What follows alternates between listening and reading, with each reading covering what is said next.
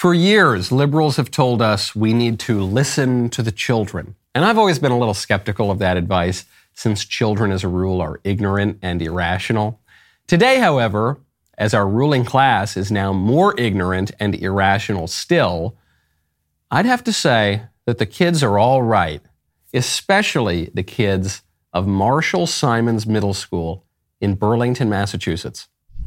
Intolerance and homophobia are unacceptable. This type of intolerant rhetoric starts in the home. Parents angry at town hall over intolerance at Marshall Simons Middle School. Kids were asked to wear rainbow clothes in honor of Pride Spirit Day, but some organized a counter-protest wearing red, white, and blue or black. The principal sharing a statement to families that Pride posters were ripped down, stickers ripped up. Some students chanted "USA are my pronouns," and students showing Pride were intimidated. It was an unruly disruption, in fact, that was organized ahead of time. While some parents were upset, others say it was overblown. Some of the kids threw the stickers on the ground. But, I can only speak for my daughter. She didn't want to wear that to school. It's not that she wanted to hurt anybody's feelings. She says her daughter felt coerced to participate in the Pride event and was offended by some of the messages, like this quote from Tennessee Williams. Human heart cannot be straight. It is curves and winds. And my daughter just kind of said, Mom, that's offensive to me, who I am straight. Yeah, that flag is offensive to all normal people. It is a symbol of pride, the deadliest of the 7 deadly sins. It obviously has no place in a middle school classroom, and frankly, it should be banned from all public spaces because it's evil and degenerate and signifies an ideology that is contrary to truth, goodness, beauty, and reality. And it is an indictment of our political order that the warmed-over hippies and other deviants running our schools need to learn that lesson from 11-year-olds. That is very sad. But this pushback offers a glimmer of hope, especially because this incident did not take place in Tennessee, didn't take place in Texas. It took place in Burlington, Massachusetts, 12 miles outside of Boston. People have had enough. Not just the stodgy old conservatives, the youths too, not just the red states, but in liberal towns, in bright blue counties, in reliably Democrat states. We may or may not already be too far gone. The government might be too unresponsive to the people. Only time will tell. But for what it's worth, today, all evidence shows that the American people are becoming much more socially conservative. I'm Michael Knowles. This is The Michael Knowles Show.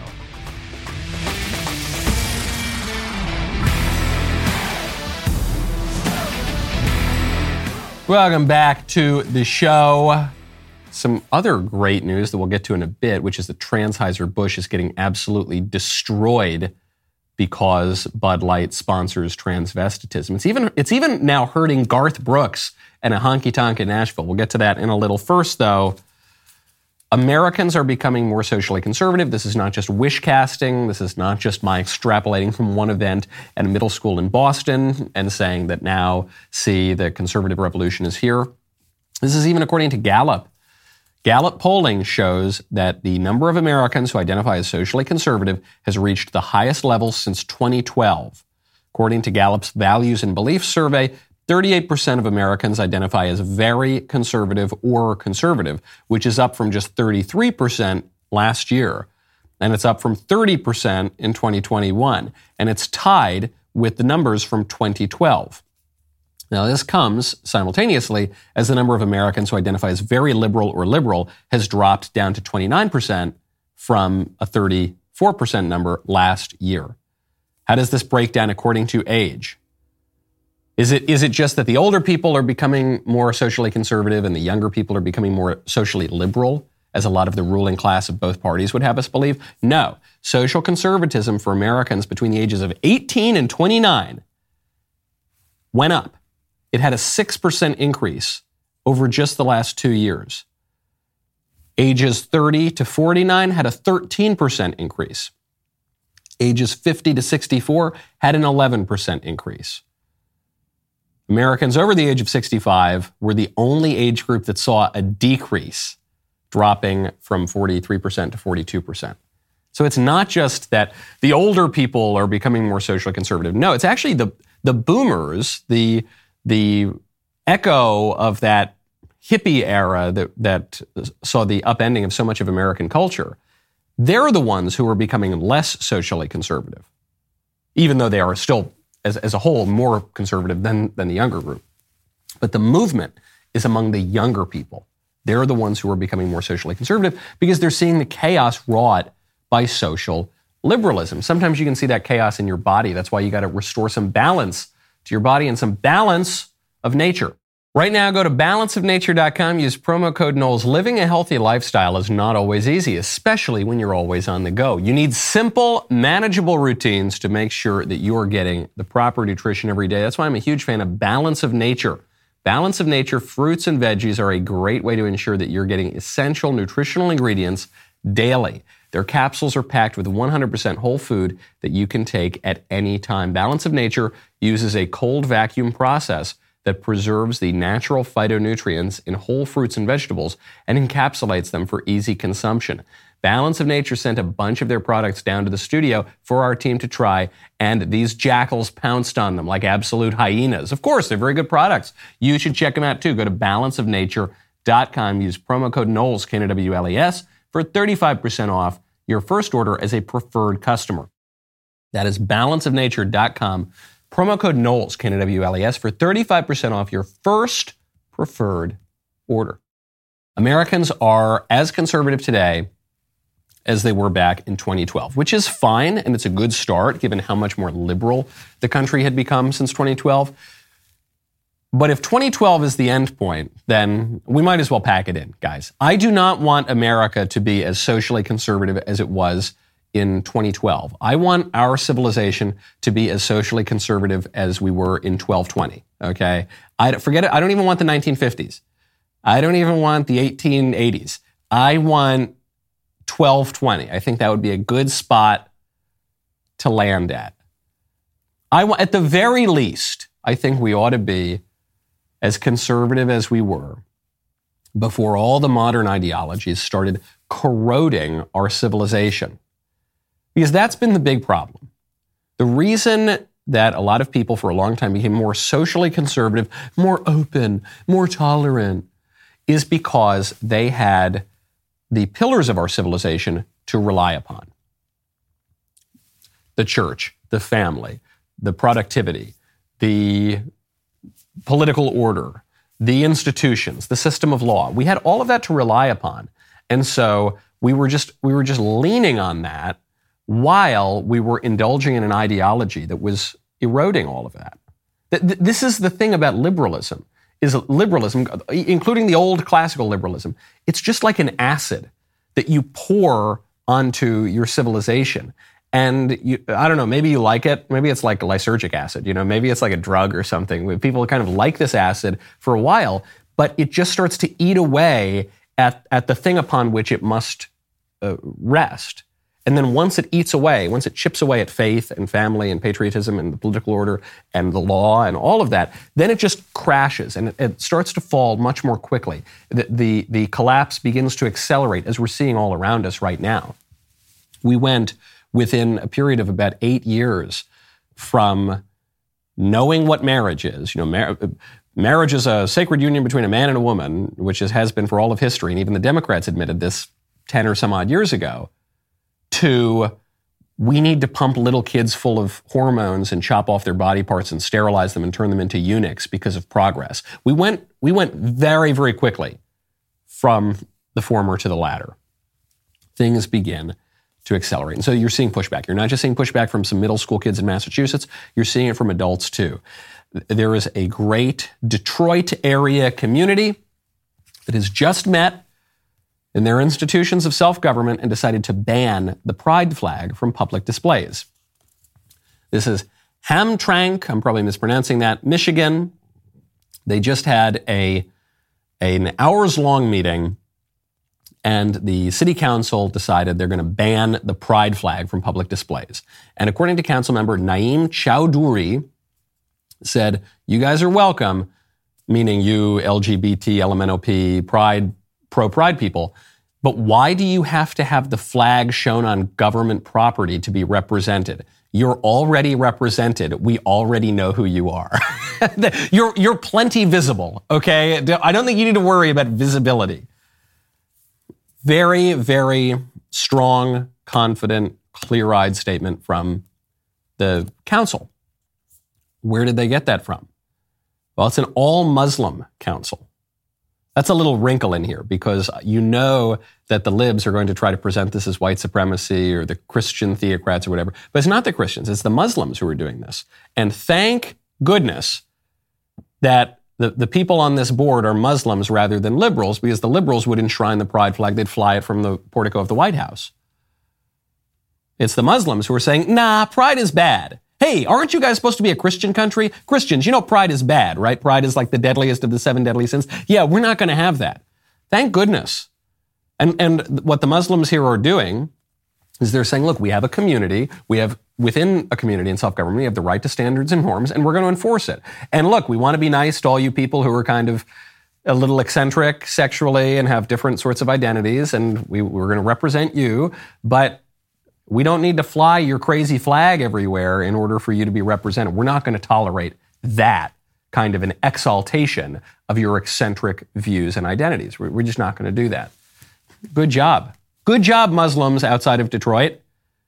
Christians, you know, we used to do this kind of thing too. We, Christians, used to have confidence in our beliefs. And we used to have the confidence in our beliefs that they were conducive to the good of the individual and of society.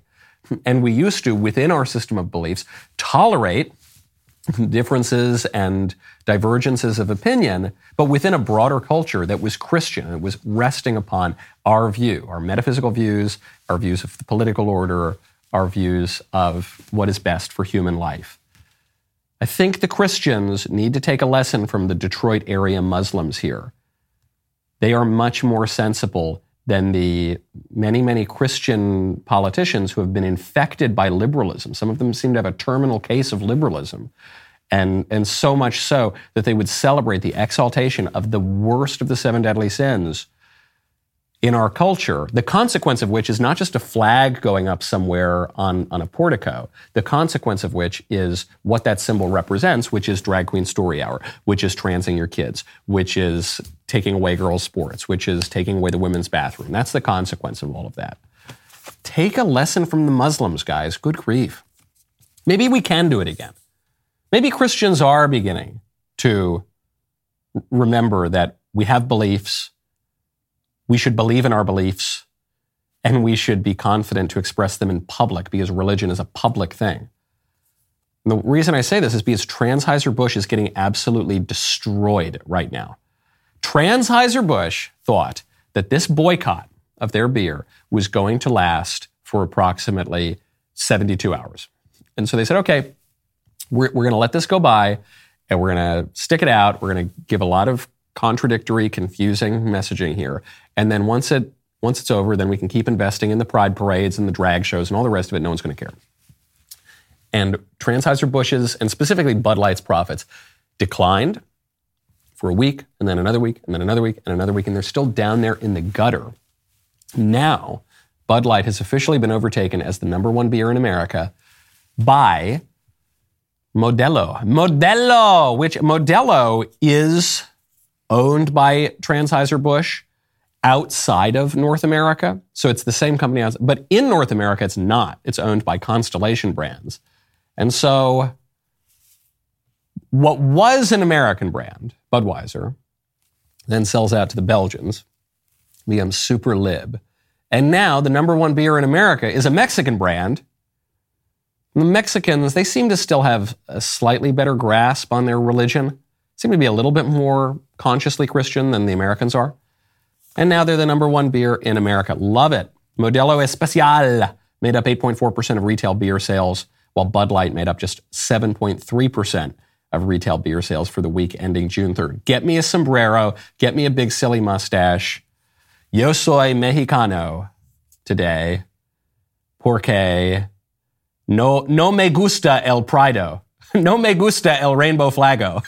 So someone please, I know it's only 8 o'clock here, but I would love to sip on a delicious Modelo, and we should keep it up. And I think conservatives, this is the funniest thing of all, because the conservatives are unfairly painted as racist and bigoted and xeno, whatever they say about us. It would be really, really funny if conservatives now just ditch Bud Light in favor of Modelo. Like, that's the new official brand of the hardcore bleeding red, white, and blue American conservatives. I just think it's great. I think it's great because no one can defend Bud Light anymore. Anheuser-Busch executives can't defend Bud Light. The only person who is still defending Bud Light is one of the few prominent liberals in country music. That would be Garth Brooks, who coincidentally is opening up a bar, a honky-tonk here in Nashville. And a number of honky-tonks in Nashville are saying, we're not serving Bud Light anymore. Kid Rock's big-ass honky-tonk and rock and roll steakhouse, one of the greatest establishments in Nashville, has said, no way. Kid Rock just blasted away at Bud Light with his machine gun. Okay, so they don't serve it. John Rich's bar. John Rich has a phenomenal bar in Nashville, the Redneck Riviera. I was there not that long ago. They don't serve Bud Light. I was there with a liberal, and she asked to purchase a Bud Light, and they just sort of looked at her. Sorry, we don't do that here. But Garth Brooks says he's sticking with Bud Light. Diversity, inclusiveness. That's me. It's always been me. We got the same kind of thing on We Shall Be Free. People, wanting to burn our stuff. And so I get it. Everybody's got their opinions. But inclusiveness is always going to be me. I think diversity is the answer to the problems that are here and the answer to the problems that are coming. So I love diversity, all included, so all are welcome. I understand that might not be other people's opinions, but that's okay, man. They have their opinions. They have their beliefs. I have mine. Second thing, though, just let's talk about being a bar owner. I'm a bar owner now. Are we going to have the most popular beers in the thing? Yes. It's not our call if we don't or not. It's the patrons' call, the bosses, right? Bring them in there. If they don't want it, then I got to go to the distributor and say, hey, man, your stuff's not selling. And then the action gets taken, right? But the truth is, it's those people in those seats that make those decisions. And that's what Friends in Low Places is going to be. So here's the deal, man. If you want to come to Friends in Low Places, come in. But come in with love. Come in with tolerance, patience. Come in with an open mind. And it's cool. No thanks. I don't think I'll do that. I'll bring love and compassion everywhere I go, but I'm not going to go to Friends in Low Places, the Garth Brooks liberal bar, the announcement that he's making in front of a rainbow flag. He says, look, my bar, it's all about diversity. I think diversity is the most important value. He forgot to say equity and inclusion, but it was implied. That's what I think, man. And look, I can't ban Bud Light from my bar. No, the patrons, they decide that. Okay, well, you're not going to have very many patrons if you keep up that attitude. You don't have any patrons yet. What do you mean you can't ban Bud Light from your bar? That is your decision to make. Plenty of other bars have made that decision. Kid Rock made that decision. John Rich made that decision. A very large number of Americans have already made that decision, which is destroying Anheuser-Busch right now, and it's the reason it's no longer the number one beer in America. Oh, no, man, I can't. Come on, this is just about love and diversity. So Garth Brooks is, I think, pretty clearly a liberal. But a lot of squishy conservatives have echoed this kind of rhetoric over the last 30, 40 years. Look, I'm not going to stand up for anything in the culture. I'm just going to let the market decide. All hail the market! Oh, great exalted market, we prostrate ourselves before thee. No, markets are good. We like markets. We like flourishing economies. That's really good stuff. But we don't have a nation to serve a market. We have a market for the benefit of the flourishing of our nation. Okay? And there are some things that are more important than money. There's some things that are more important than GDP ticking up a little bit. Like family, like faith, like the political order, like the understanding of what man is and having anything in common whatsoever in our society. Sorry, no thanks, Garth. It's not that I go down to the honky-tonks all that often, but when I go down, I don't think I'm going to go to the newest gay bar in Nashville. Not even like the newest trans bar. I don't think so. I think I'll probably stick around the other bars in Nashville for right now. Now, speaking of beverage companies, there's some great news that has come out of Starbucks, of all places. And there's great news on the pride front, but there's great news even on the racial identity politics front. And it's coming out of Starbucks, a company that I feel now somewhat vindicated that I have defended tepidly over the years, which we'll get to in a second. But you know what another great company is? CarZing. Right now, head on over to carzing.com/Knowles. Buying a new car can be a stressful experience for everyone, okay? Especially if you're a first-time buyer or if you have no credit. Before you walk into a dealership and spend the whole day with the crowds and the stress and the potential not even to find the right car, you need to check out CarZing. CarZing is completely changing the way you buy a car online by partnering with credit agencies, lenders, and over 25,000 dealers nationwide. CarZing provides you with everything you need before stepping foot into a dealership. Once you find the right car at your ideal budget, all you have to do is bring your saved deal voucher with you to the dealership to finalize your next ride. It is so simple. Even if you're not in the market for a new car, you should check out CarZing anyway. CarZing's online window shopping experience goes beyond mere images. You dive deep into each vehicle's specifications, features, and performance capabilities. Zoom in on the craftsmanship of the interior, marvel at the cutting-edge technology, admire the meticulous attention to detail that sets these automobiles apart from the rest. CarZing makes your experience faster, cheaper, less stressful. Go to carzing.com/Knowles. Find the best deals near you. carzing.com/Knowles. Starbucks has just gotten into trouble among the libs because allegedly it ordered its stores to get rid of all the rainbow merch during Pride Month. And it's a little unclear. Starbucks Corporation is denying that they did that, but the Starbucks Union is saying that they did in fact do that, and whatever, I hope they did that. Something I've long defended about Starbucks is, one, it's a great corporation. They make much better coffee than people give them credit for. They've essentially installed bathrooms, public bathrooms, into every major city in the world, which I really appreciate, because previously it was very hard to find a bathroom if you were wandering around a city. So they make the pumpkin spice latte, big defender of that. But one thing Starbucks has done is they seem very liberal without totally going over to all the kind of liberal craziness. For a while, people accused Starbucks of donating to Planned Parenthood. That wasn't really true. They agreed to match employee donations to certain nonprofit organizations, one of which was Planned Parenthood. So even there, it's not like Starbucks was writing big fat checks to Planned Parenthood, as a matter of corporate policy, to say we support abortion or something like that. But putting the pride thing aside, there's an even better story coming out of Starbucks. A white Starbucks employee was just awarded $25 million over race discrimination. A federal jury just awarded a white Starbucks regional manager who was fired after staff at one of her stores called the cops on two black men who were loitering in 2018. They just awarded her over $25 million because they found that Starbucks fired her because of her race, because she was white. This was not an ambiguous ruling. It was a unanimous ruling. The court awarded her $25 million in punitive damages and $600,000 in compensatory damages because Starbucks violated Jersey law and Title VII of the Civil Rights Act. So true, so good. What happened here? Well, after that incident where there were some black men who were sort of loitering in the store and they weren't really ordering anything and they were ordered out and they wouldn't leave, and then finally someone called the cops on them. After that, there were all sorts of big exploitative racial grievance protests, and so Starbucks really wanted to clamp down.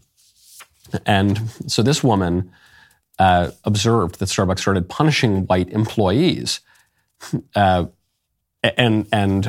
urged 175,000 employees at 8,000 locations to undergo sensitivity training, would fire white employees over very, very minor issues, if those issues even occurred at all, whereas they would not fire employees of other races. So anyway, now this woman is vindicated. We need a lot more of this.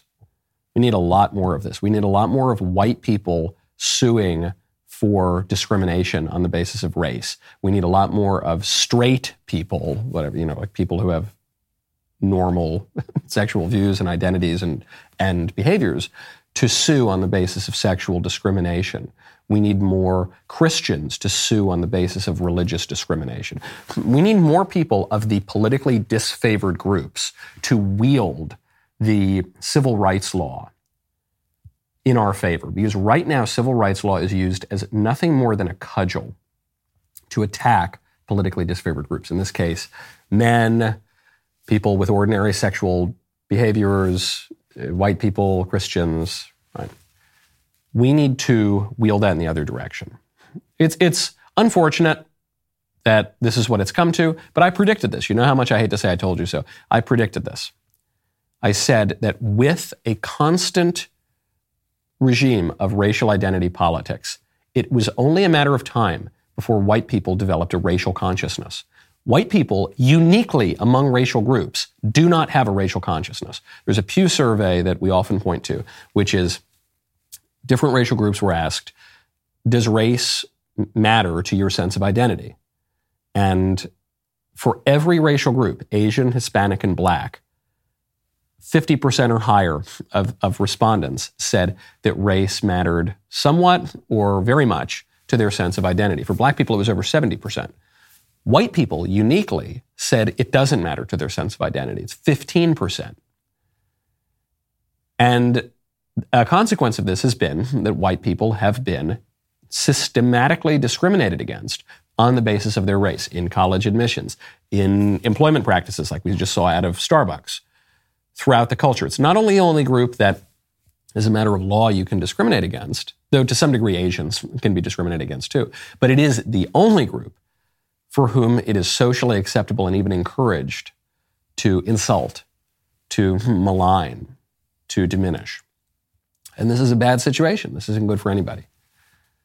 And the same thing is true for people who have normal sexual behaviors, and the same thing is true for Christians on the religious front.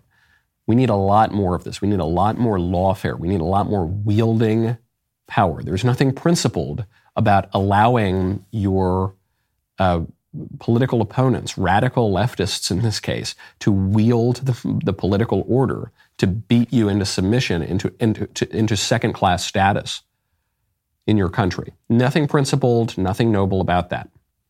We need to engage in political reality in a just and moral way. This woman got her retribution. Now, speaking of retribution, Chris Christie, we're still waiting on the croissants to really take off here in the 2024 race. Chris Christie is attacking Donald Trump on the question of retribution, saying that Trump makes everything about him and his need for retribution. And did that with a Democratic legislature. Is that what we need in Washington? Or do we need Donald Trump whining, moaning, and making everything about him? He doesn't care about the American people, Bill. He's putting himself first. And if you watched that speech yesterday at Bedminster, where's he talking about America and the American people and their concerns and their needs? This next administration, if Donald Trump's president, will be all about retribution for him personally. Is that the show we want to watch? Is that the rerun of The Apprentice we want? It's not what I want. Yes, it is. Yeah, that's what we want. That is why, despite Donald Trump's personal shortcomings, of which there are many, this is why, despite President Trump's occasional lapses in judgment on policy and personnel, maybe more than occasional, this is why people still overwhelmingly support him. And he actually acknowledged this in his early campaign in 2024. It's because we want retribution, not just rehabilitation, not just deterrence for the bad old libs who are abusing our political order. We want retribution. Retribution is the primary component of a justice system. And the liberals don't understand that anymore, even as they are quite vindictive against their opponents. But even the conservatives don't understand this. When we talk about, forget politics for a second, when we just talk about punishing criminals, even the conservatives say, well, the only purpose of this system is to rehabilitate people, or the purpose of the system is to deter other criminals. No. The primary purpose is retribution, is punishing people for doing something wrong, for violating justice. We also want to rehabilitate people. We also want to deter other criminals. But if rehabilitation were the only reason, or the primary reason that we have a criminal justice system, then we would throw people into prison who haven't yet committed crimes. Because we could all use a little rehabilitation. I'm not perfect, far from it. I could use a little rehabilitation, but I don't go to prison because I haven't been convicted of a crime. What about deterrence? Well, yeah, you could deter people from committing all sorts of crimes if you just started arbitrarily throwing people into prison. That would deter people from doing very much of anything. You wouldn't spit gum on the street if you saw a capricious and authoritarian government acting in that way. But we don't do that. The primary component is retribution. If you commit a crime, you are to be punished for that. That's what justice demands.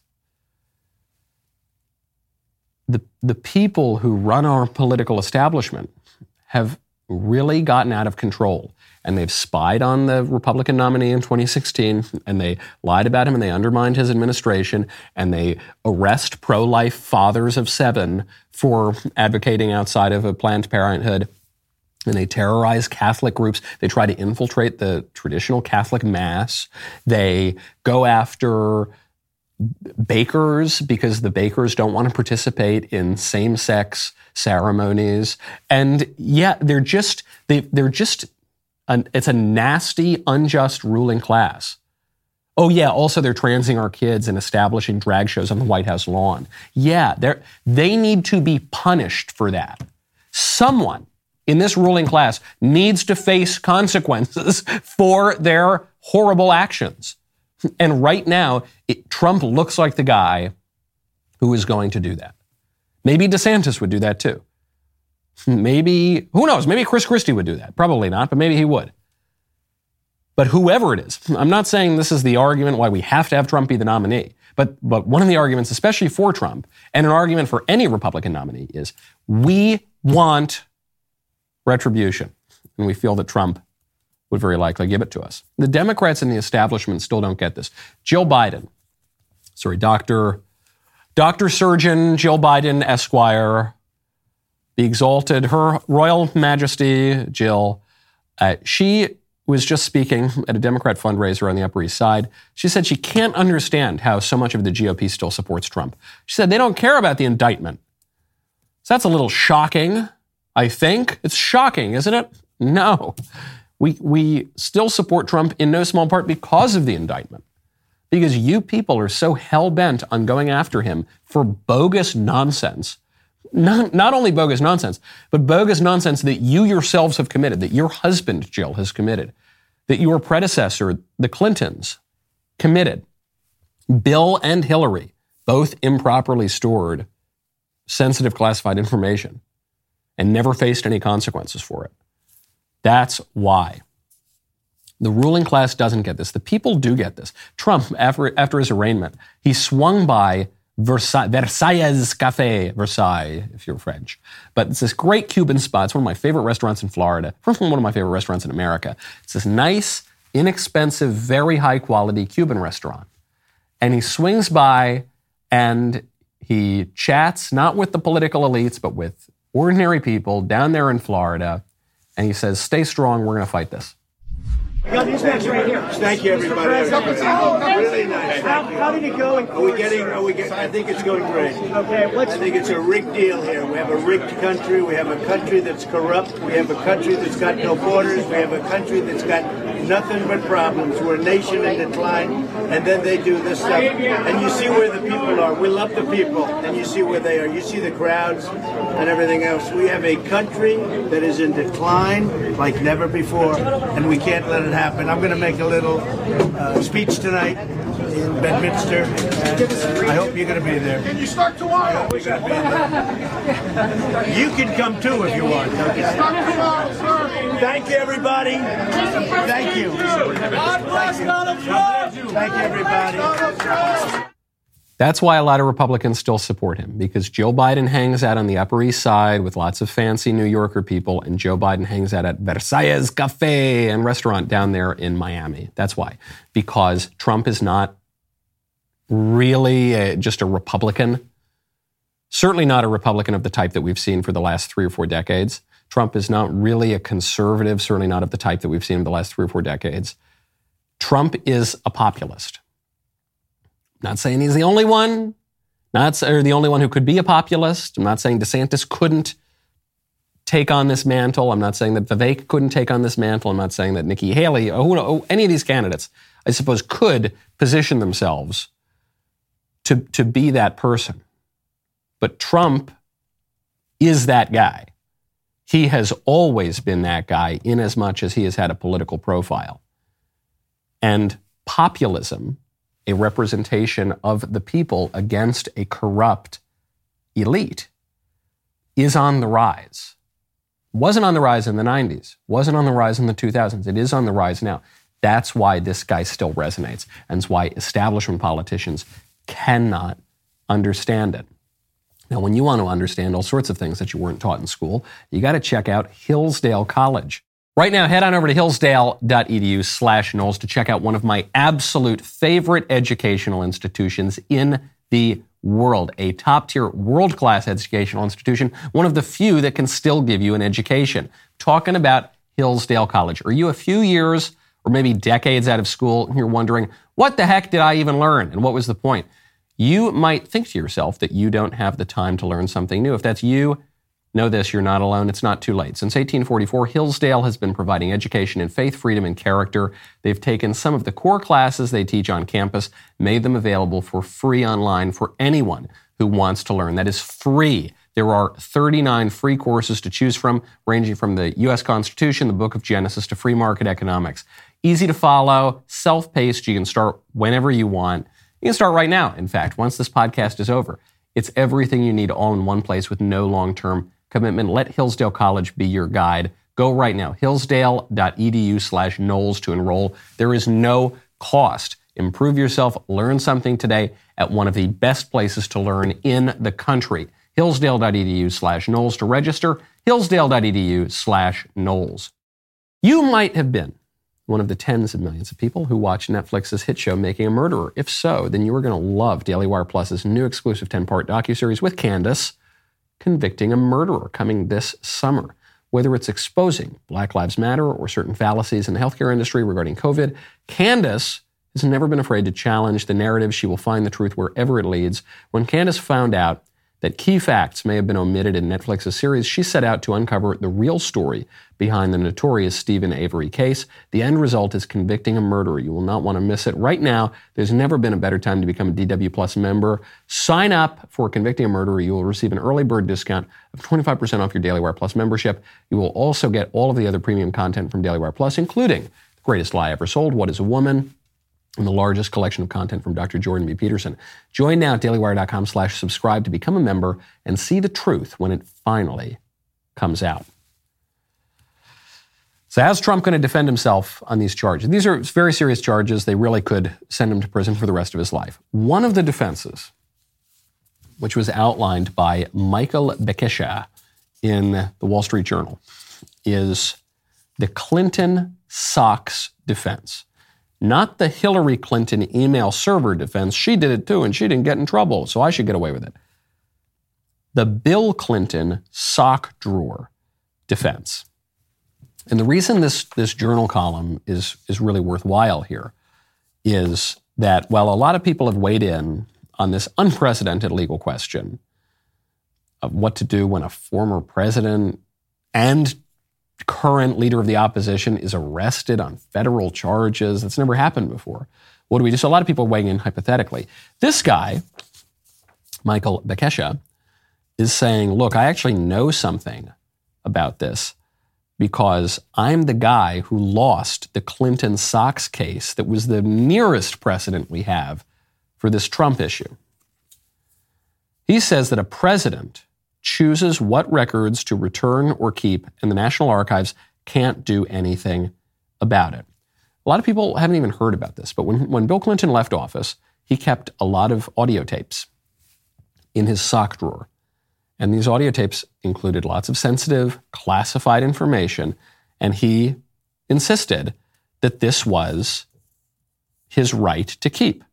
And so this went to court, and the court's opinion in the Clinton socks case states that the sole authority to classify records pursuant to the Presidential Records Act rests solely with the president. The National Archives has no authority regarding classification, and it has no right to seize presidential records. And that was the court's opinion when this involved Bill Clinton. What about the Espionage Act, which is now being used, a law from 1917 that's being used to go after Trump? The Espionage Act, writes Bekesha, was not intended to apply to presidents, of course. If it had been, here's the proof that it hadn't been intended to apply to presidents. If it had been, then every single president who took documents with him before the passage of the Presidential Records Act in 1978 could have been prosecuted for espionage. So you have this period of 50, 60 years where every president who took documents out of the White House, which is all of them, could have been prosecuted for espionage. Obviously, none of them were. This is probably the strongest defense that we're seeing right now for Trump. It's why the liberals who are attacking him aren't really mentioning the Clinton sock example, which the Trump defense is bringing up. So it's probably the strongest one. Now, this is not a slam dunk for Trump, because the prosecutor has one more trick up his sleeve. Right now, the case is being tried in Florida, where a Trump-appointed judge who's obviously sympathetic to Trump on this case is the one presiding over it.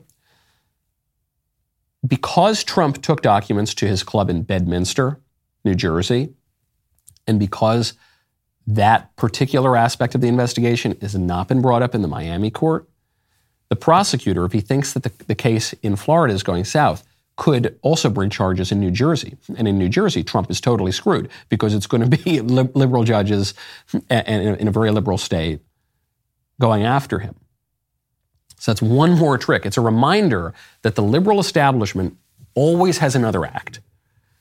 Okay, we're going to get Trump on being a Russian spy in 2016. Oh, that didn't pan out. I guess we don't have him, right? No, they just make up some new nonsense. They go after him with the Mueller investigation. They go after him. Okay, we couldn't get him on colluding with the Russians. We'll go after him on colluding with the Ukrainians. We're going to impeach him for a Ukraine call. Oh, okay, we don't have that. Well, we're going to go after him for protesting us. Okay, we're going to go after him for leading quote unquote insurrection. Oh, that didn't work. Okay, we're going to go after him for having his own documents in his club, which the DOJ and the National Archives knew about. Oh, that's not going to work? Okay, well, we're going to go after him in a different state on the same charges. There's always going to be something else. And I know there are a lot of people now saying Trump opened himself up to this prosecution. Yeah, maybe he did. Maybe he did. I'm not defending his actions. I'm not saying it was 10D chess. Right. Trump is a clumsy sort of politician in that he's not a career politician. So he walks into traps that a number of very highly calculated career politicians would not. Yeah, that's true. That's why people like him. That's why the establishment fears him. It's not even because he's the most effective guy ever. He was quite effective. He got Roe v. Wade overruled, right? He's pretty effective. But he also made a bunch of blunders and shot himself in the foot a bunch of times in his administration. The reason that the establishment fears Trump is not because he's the most highly effective conservative ever there was. It's because he is a wrench in the machine. He just doesn't fit. He doesn't know how it works. He doesn't work it all that well. He hangs out with Kim Jong-un and he upends American foreign policy in the Middle East and in Eastern Europe, and he upends American trade policy vis-a-vis China and Mexico and other countries. And he just doesn't follow the script, darn it. He was supposed to go to the usual schools, and then he was supposed to work for some politician, and then he was supposed to make buddy-buddy with the administrative state, and then he was supposed to be tied in with all of the same swampy institutions that everyone else is, and he doesn't. And so they're going to go after him for it. And there will be another act. I can almost promise you that. Something of a dystopian future we're looking at. Now, I'll tease this story because we don't have time to get to it today. A lot of people are worried that we're going to turn into cyborg robots. Elon Musk, who may or may not be a cyborg himself, says we already are. And I think he's got a good point. So we'll get to that. I guess we'll have to get to that tomorrow because right now I want to talk about another phenomenon, totally unrelated to the things we've been talking about. It's the phenomenon of trad wives. Yes, women living out their lives, not as girl boss, career women, working 9 to 5, what a wait. Not women who are wives, homemakers, mothers, making the liberal establishment furious. We have one of the most famous trad wives, Esty Williams, on the show in the member block. Coming up right now. You don't want to miss it. Go to dailywire.com/Knowles. Use code Knowles at checkout for 2 months free on all annual plans.